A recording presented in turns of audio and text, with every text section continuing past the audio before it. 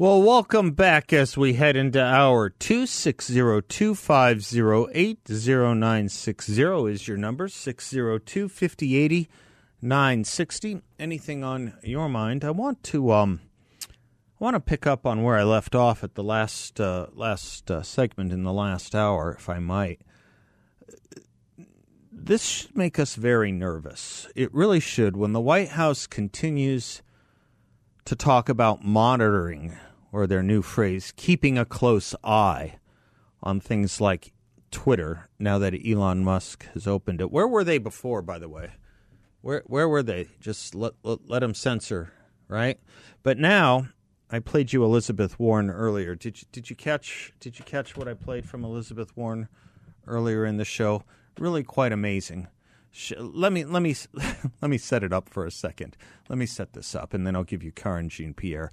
This is precious. Senator Elizabeth Warren in the halls of the Senate today. Republicans say that Democrats are picking on Elon Musk. Elon Musk is doing just fine. But do you think that users have a right to freedom of speech, even if what they're saying is wrong or offensive? I think that one human being should not decide how millions of people communicate with each other. One human being should not be able to go into a dark room by himself and decide, oh, that person gets heard from, that person doesn't. Okay, that was Twitter. That's Elizabeth Warren today. That is not Twitter today. That was Twitter up until about a month ago. That's exactly what was going on, and she couldn't care because they were the ones in charge of the censoring. As I said last hour, they're not worried about misinformation. They're not worried about censorship. They're worried that they're not in control. They're worried that they're not doing the censoring anymore. By the way, how far is she willing, this former Harvard law professor, how far is she willing to extend her thesis? Does she believe that of the New York Times editorial page or the New York Times newsroom? Does she believe that of CNN? Does she believe that they don't have a right to determine what content they want to air? Or is it only Elon Musk? Now, to put in a word for Elon Musk, he's more liberated in his format, in his form on Twitter than any of those places I just mentioned. He's not in the business of censoring. He's not in the business of constraining normative absolutes. That is the business of the others. That is the business of those who tried to shut down and successfully shut down the Hunter Biden laptop story. That's exactly what they all did. This is why Elon Musk bought Twitter in the first place, to open things up. Elon Musk is not censoring leftists. As I said in the last hour, when he was asked, well, we're seeing you re-platform conservatives like Donald Trump and Jordan Peterson. Why aren't we seeing you re-platform leftists and liberals? Because they were never censored, with a couple examples, like Kathy Griffith, who was re-platformed, who Elon Musk did restore her right to tweet, I guess. He did do that. But the left wasn't the target of censorship, so there's not a lot of them to put back on that were taken off, if any anymore. It's that they're no longer in charge that bothers them.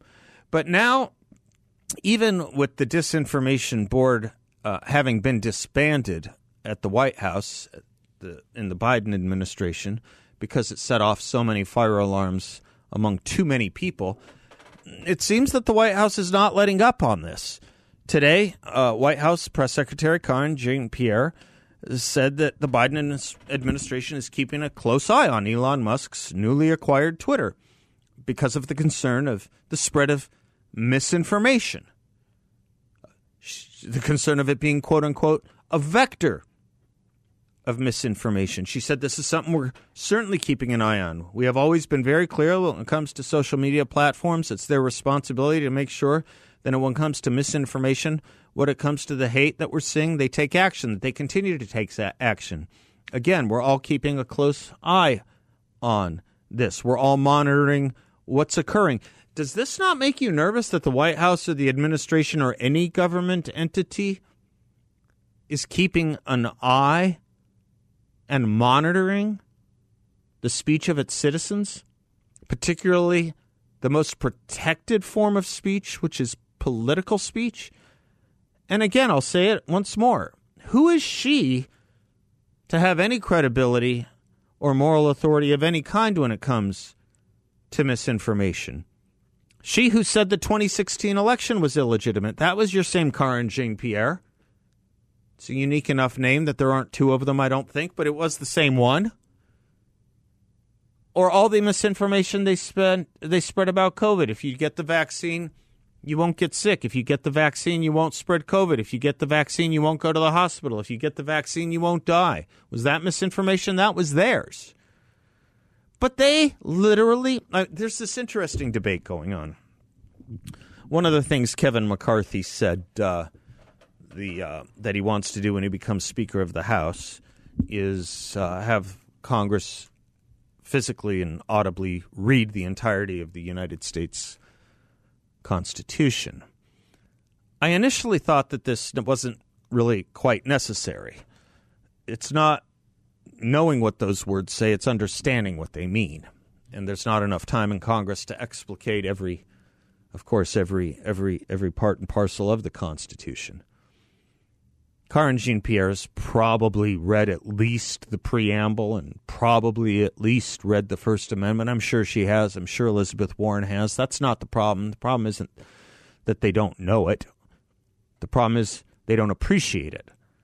The problem is they don't appreciate what it says or what it means, or that they don't care about it. They don't care about it.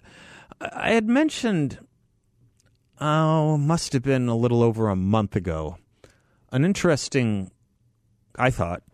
column Peggy Noonan had in the Wall Street Journal talking about how mainstream journalism has changed. Journalists used to think their job was, and I think many of us are still operating on this thesis, and it turns out I think we're probably wrong to be operating on it. But journalists used to think that their job was to investigate the government.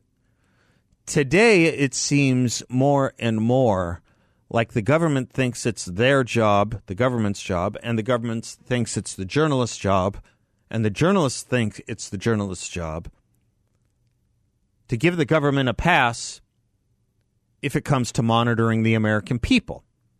The journalists now, with the hand of the government and the strong hand of the government at that, including the eyes of Karine Jean-Pierre, as she used the phrase, is to monitor what we're talking about and what we're saying.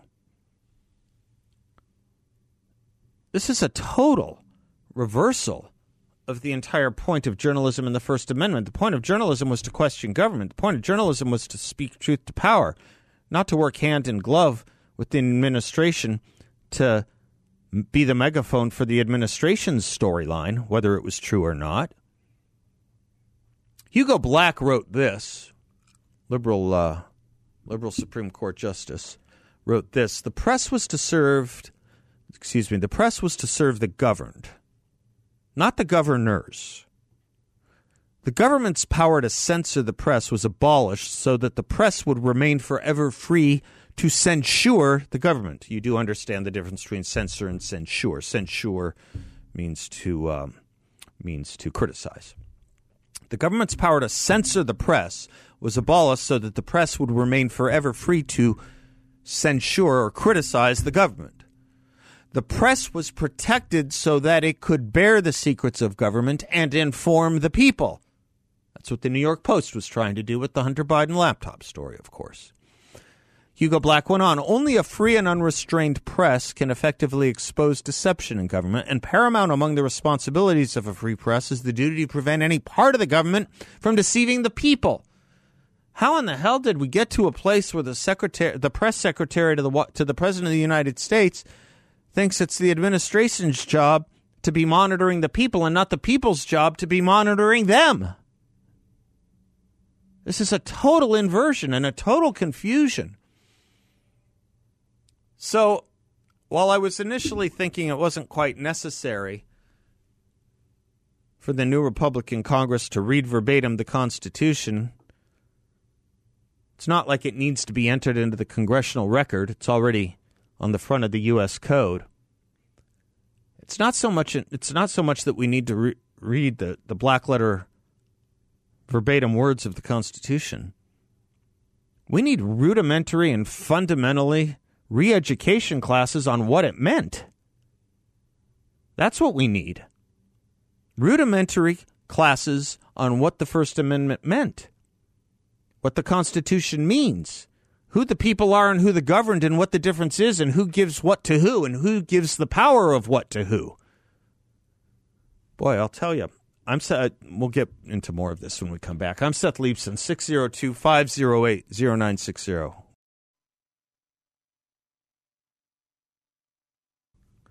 Welcome back to the Seth Leibson Show. Gold has been used as money for nearly 3,000 years, and it still remains a common-sense investment that's simple and straightforward.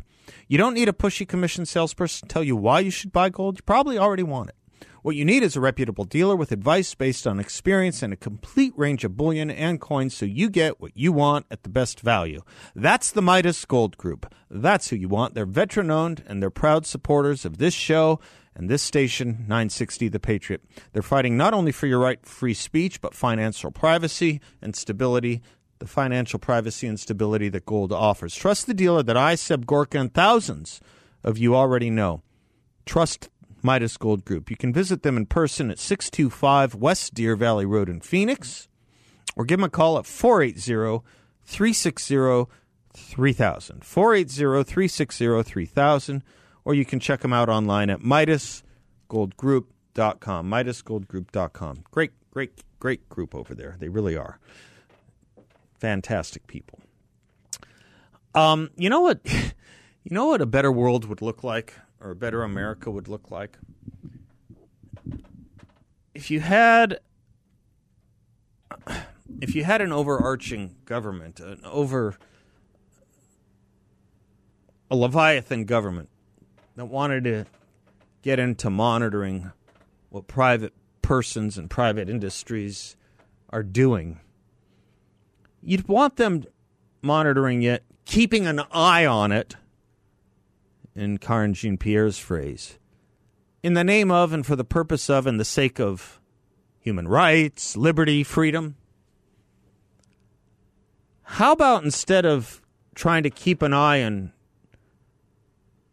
checking continually on Elon Musk and Twitter, as she said they're doing, how about keeping an eye on Apple and Tim Cook?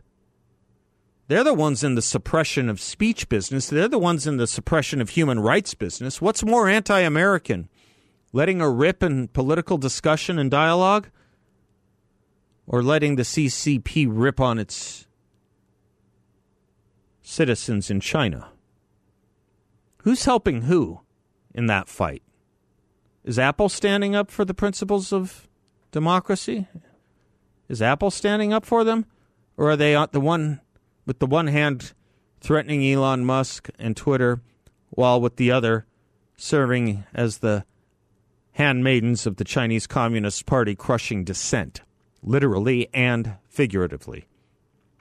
We talked a lot yesterday about the story of them not allowing airdrop to be used by the protesters in China, the people of China, to communicate with each other at the behest of the Chinese government. You understand how that works. We described it yesterday.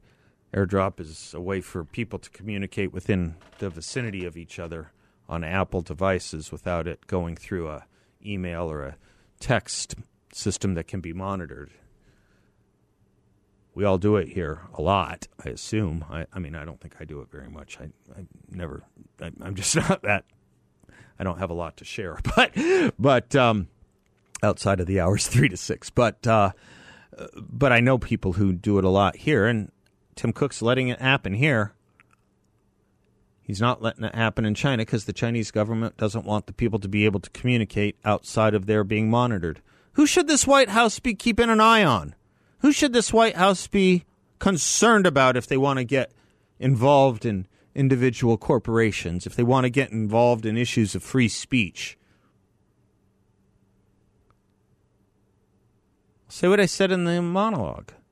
Tim Cook and Apple are treating Elon Musk and Twitter the way the Chinese government is treating its dissidents, its protesters. And he's helping in both directions. By not putting ads and threatening to take away the Twitter app from the Apple Store. on the one hand, and by eliminating airdrop for Chinese citizens because that's what the Communist Party of China wants, the government of China wants. That's who this administration should be keeping an eye on. But they won't. And they won't for several reasons. Several reasons. It's the same reason that Joe Biden has had nothing to say. The Secretary of State has had nothing to say. The Secretary of Defense has had nothing to say. And Kamala Harris, where has she been, by the way? I don't know whether to be happy or not happy that she's been nowheresville and quiet lately. But where has she been? What's going on there? Has there been a stretch of time when the vice president has been this out of the news? Am I missing something? Was she in the news recently? Why are none of these people saying a thing about what China is doing to its protesters? I thought we elevated to a fairly well the right to peaceful protest. Hell, we elevated it so much so, that we said people could go out and actively protest even though state governments were asking people not to do congregate settings indoors or outdoors. They had exceptions for political protests if they were left-wing. If the political protests were left-wing or in the name of Black Lives Matter, that is to say, in the name of fighting racism, you could violate all COVID precautions in places like Michigan, places like New York, places like California. That was just fine. The left, the liberals, the Democrats, they know how to stand up for protesters when they want to. They're not standing up for the protesters in China. A lot of reasons for that. Part and parcel of it is trying to get a deal with the Chinese Communist Party. I remember when we were arguing and debating about what we used to call permanent normal trade relations in the late 90s. I remember Gary Bauer once said, you know, we do this. It's going to change us more than it's going to change China. He got it. He was right. We're importing their ideology. They're not taking an ounce of ours. Not an ounce. Not a sentence. Not a sentence.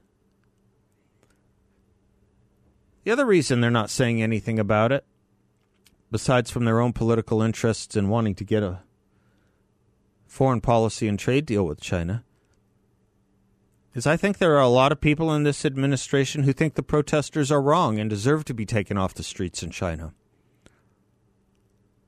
And I think there's probably even a smaller set that actually admires what China is doing. The government, not the people, admires it. This is what they wanted to do here. You listen to them.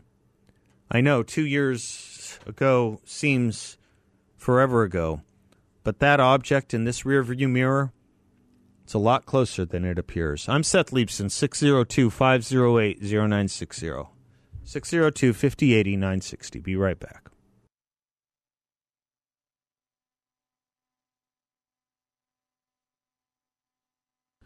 Welcome back to the Seth Leibson Show. By the way, guys, can we come into the next segment with Monday Morning, Fleetwood Mac? It's one of my favorites. Christy McVie passed away today at the age of 79. Can you believe it? I was talking with my buddy Jim. He's a big fan. We all are, aren't we? It's a great band, Fleetwood Mac.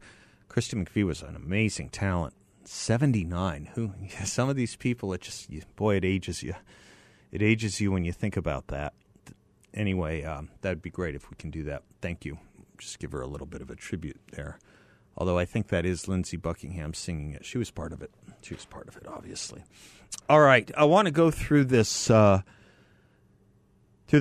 with you by Jonathan Turley. Liberals are in a wartime footing. Not over Russia, not over China, over Elon Musk. Washington this week is in full wartime footing. It's about Twitter and the threat of Elon Musk to restore free speech protections to social media. Former Secretary of State Hillary Clinton has emerged as the bellicose general rallying others to censor or die pressure campaign against Twitter. The problem is that citizens are flocking to Twitter and signing up in record numbers. People want more, not less, free speech. The over 2 million new signups per day represent a 66% increase over the same period of last year.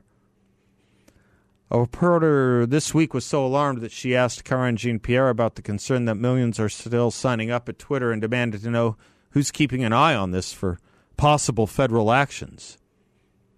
Unable to convince users to embrace censorship, Hillary Clinton and others are pressuring corporations and foreign governments to deter Musk from restoring free speech. Since users are embracing the new Twitter, the campaign is focused on preventing him from signing up by removing the app from Apple and Google stores. In the meantime, Apple is joining the boycott by withholding advertising revenue to coerce Musk to reverse his free speech pledge. Coercion to reverse free speech. You like that? Boy, Orwell really did write a manual, not a warning, huh? Musk is sitting on the ultimate weapon to bring this war to an end, free speech itself. However, it will require more than rhetorical recriminations like Musk asking why Apple executives hate free speech in America. Fact is that these media and political figures are becoming more and more alarmed as Musk threatens to release the files on the past censorship of stories like the Hunter Biden laptop. You know why they're afraid of this, folks? Because say what you want about all the other discussions and all the other frustrations. Say what you want about any of them. It is now documented by at least 2 pollsters that the censorship of the Hunter Biden laptop story did change the 2020 election. Enough voters said that if they had heard about it, according to 2 polls, exit polls, enough voters said they heard about it, they wouldn't have voted for Biden, which would have been enough, in the battleground states, by the way, which would have been enough to give Trump the win beyond peradventure. Musk has reason to wonder why Apple CEO Tim Cook would join this anti-free speech campaign. The reason is as obvious as it is craven. These boycotts are not about corporations or shareholders. If anything, they're more likely to diminish profits. It's about the executives themselves. Many are allies of figures like Clinton. Others are yielding to these demands to avoid being attacked or tagged by the left. Tim Cook is betting that while the public wants more free speech, enough will also want Apple Watches. It's the whole problem with China and the free trade situation with China. Sure, we all declare against slavery. Sure, we all declare against child labor. Sure, we all declare for human rights. But boy, what we could get with Chinese labor and what we could get with Chinese manufacturing and what we could get with Chinese kickbacks matters more. I'm old enough to remember when left-wing bumper stickers in this country said people over profit. People over profit. Well, once the corporations became the profiteers and they happened to be left-wing, that stopped. That sure stopped. That became awfully quiet. Who are the left-wing activists challenging these corporations now? Where are they? Nowheresville. All right, I am Seth Leibson, 602-508-0960. Got a few of you on hold, room for more, and when we come back, we'll go right to you.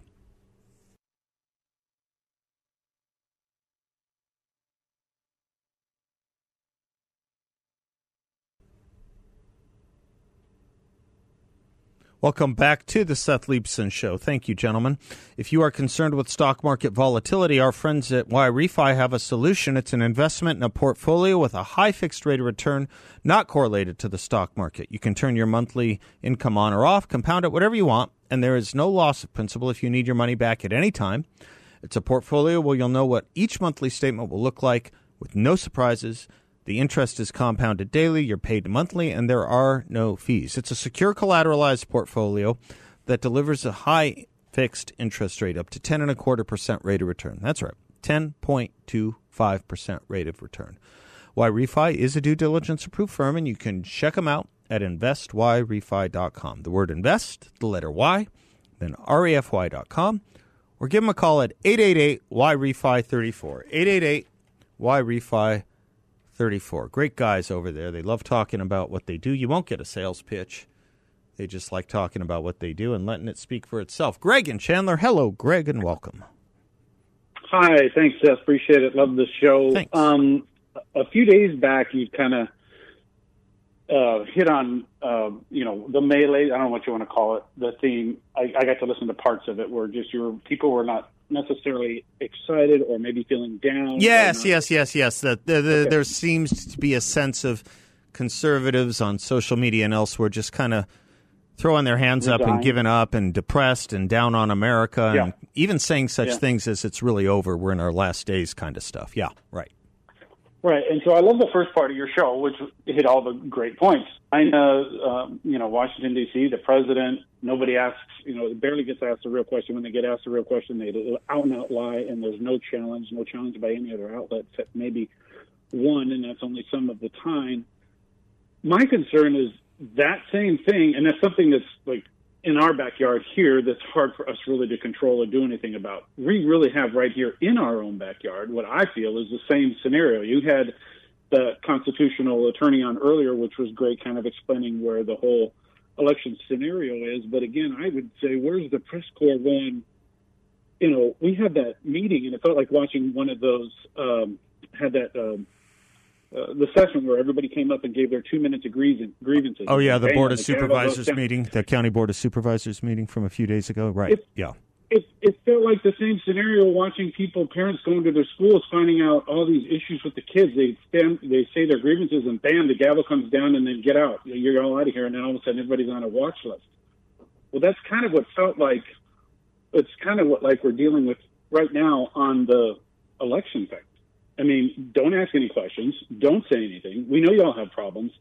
But by the way, everything was run well, and everything went just fine.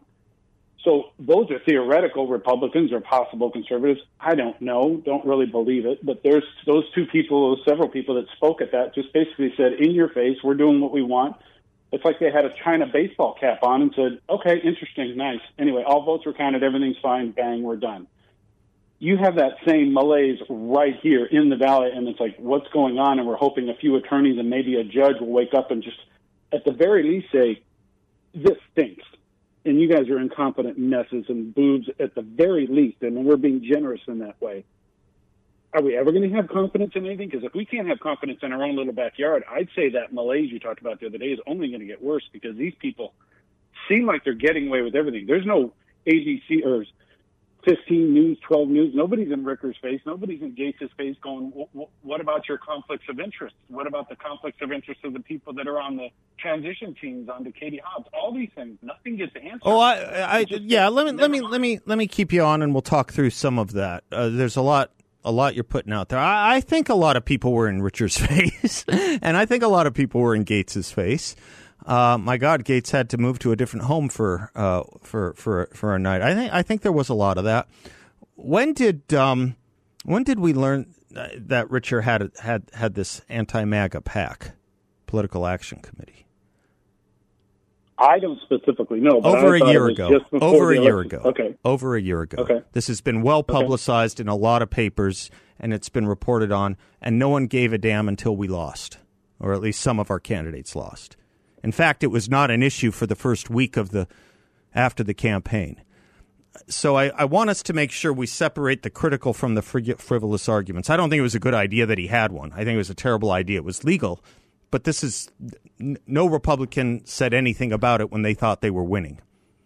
I wouldn't have cared, and I wouldn't have cared if they would have ran it honestly, and we still would have lost. Okay. Fine, but there's way too many. All right, so that's just one issue. I want to go through every issue you're raising. I don't think the PAC is an issue, and I don't think it's a particularly good argument for us, quite frankly, even absent everything else, because every Democrat can say that about any Republican who's an office holder and question the election. I don't want an argument that says, well, of course the Democrats lost because they're overseen by Republican elected officials who obviously have a preference in who wins. It's really not a good argument. It's just not.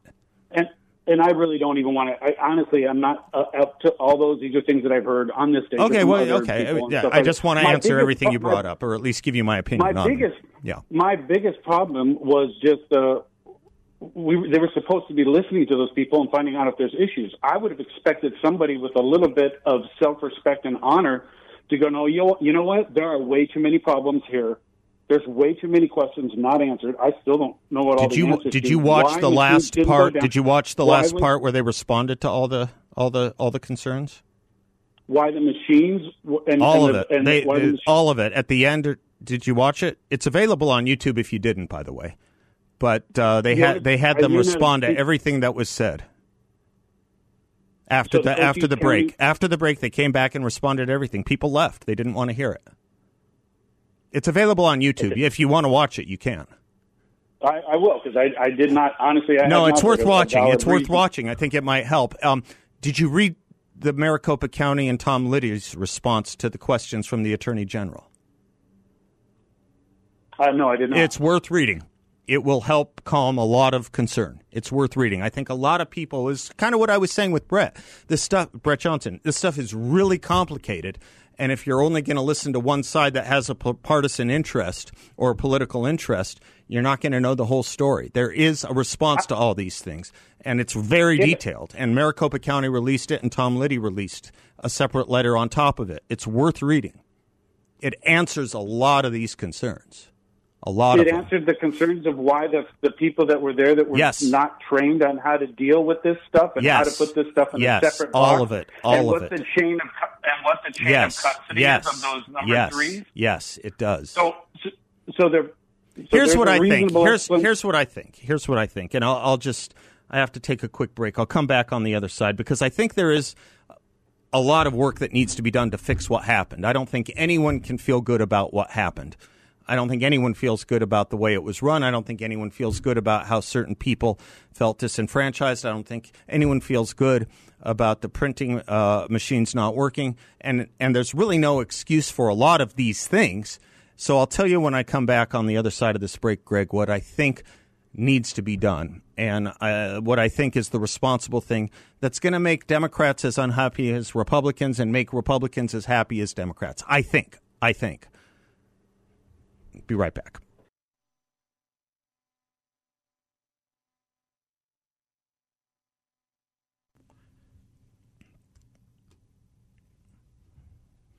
Welcome back to the Seth Leibsohn Show. Greg and Chandler was calling in the previous segment asking what is to be done about the depression many of us feel, not only about the outcome of the election, but the processes, particularly here, and particularly even more specifically in Maricopa County.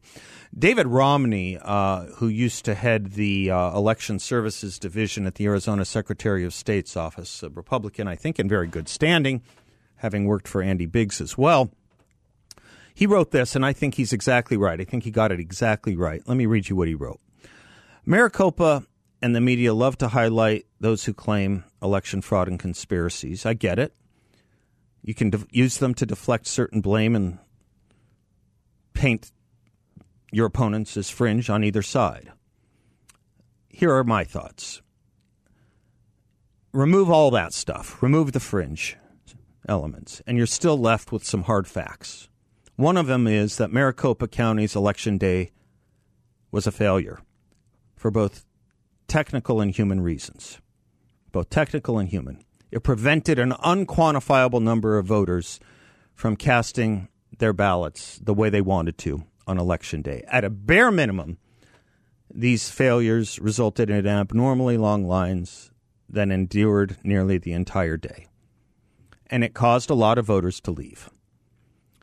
Maricopa County either A, failed to consider the printer ink setting issue was a possibility, or B, they considered the risk to be minuscule. Regardless, they took no preventive action, and once a solution was discovered, took far too long to solve the problem.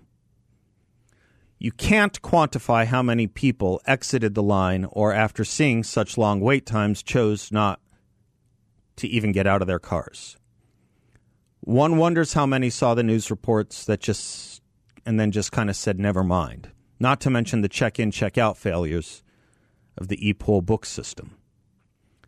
I'm not saying that one candidate or party was disproportionately affected, nor am I opining on the county's canvassing procedures. We'll leave that to the attorneys. My point is that it is patently false to say that no voter was disenfranchised or prevented from casting a ballot in the 2022 general election. It happened. It's wrong, and there must be some true substantial accountability. Here's what I want to see from my former election official colleagues. Stop circling the wagons and admit mistakes were made, admit we made mistakes, and talk about how to fix it, how we'll change future training to prevent these mistakes from reoccurring. That and a little humility. Quit obfuscating your failures with snark and condescension. It only further erodes public trust. You messed up, own it, and fix it. That's the opinion. That's the opinion of David. I agree with it. David Romney. I agree with that. That's what I think. I also think it's incumbent upon us to read the responses to the allegations. They're out there for those who want them, because it narrows the number of problems we have to fix. I'm Seth Leibson. We'll be right back.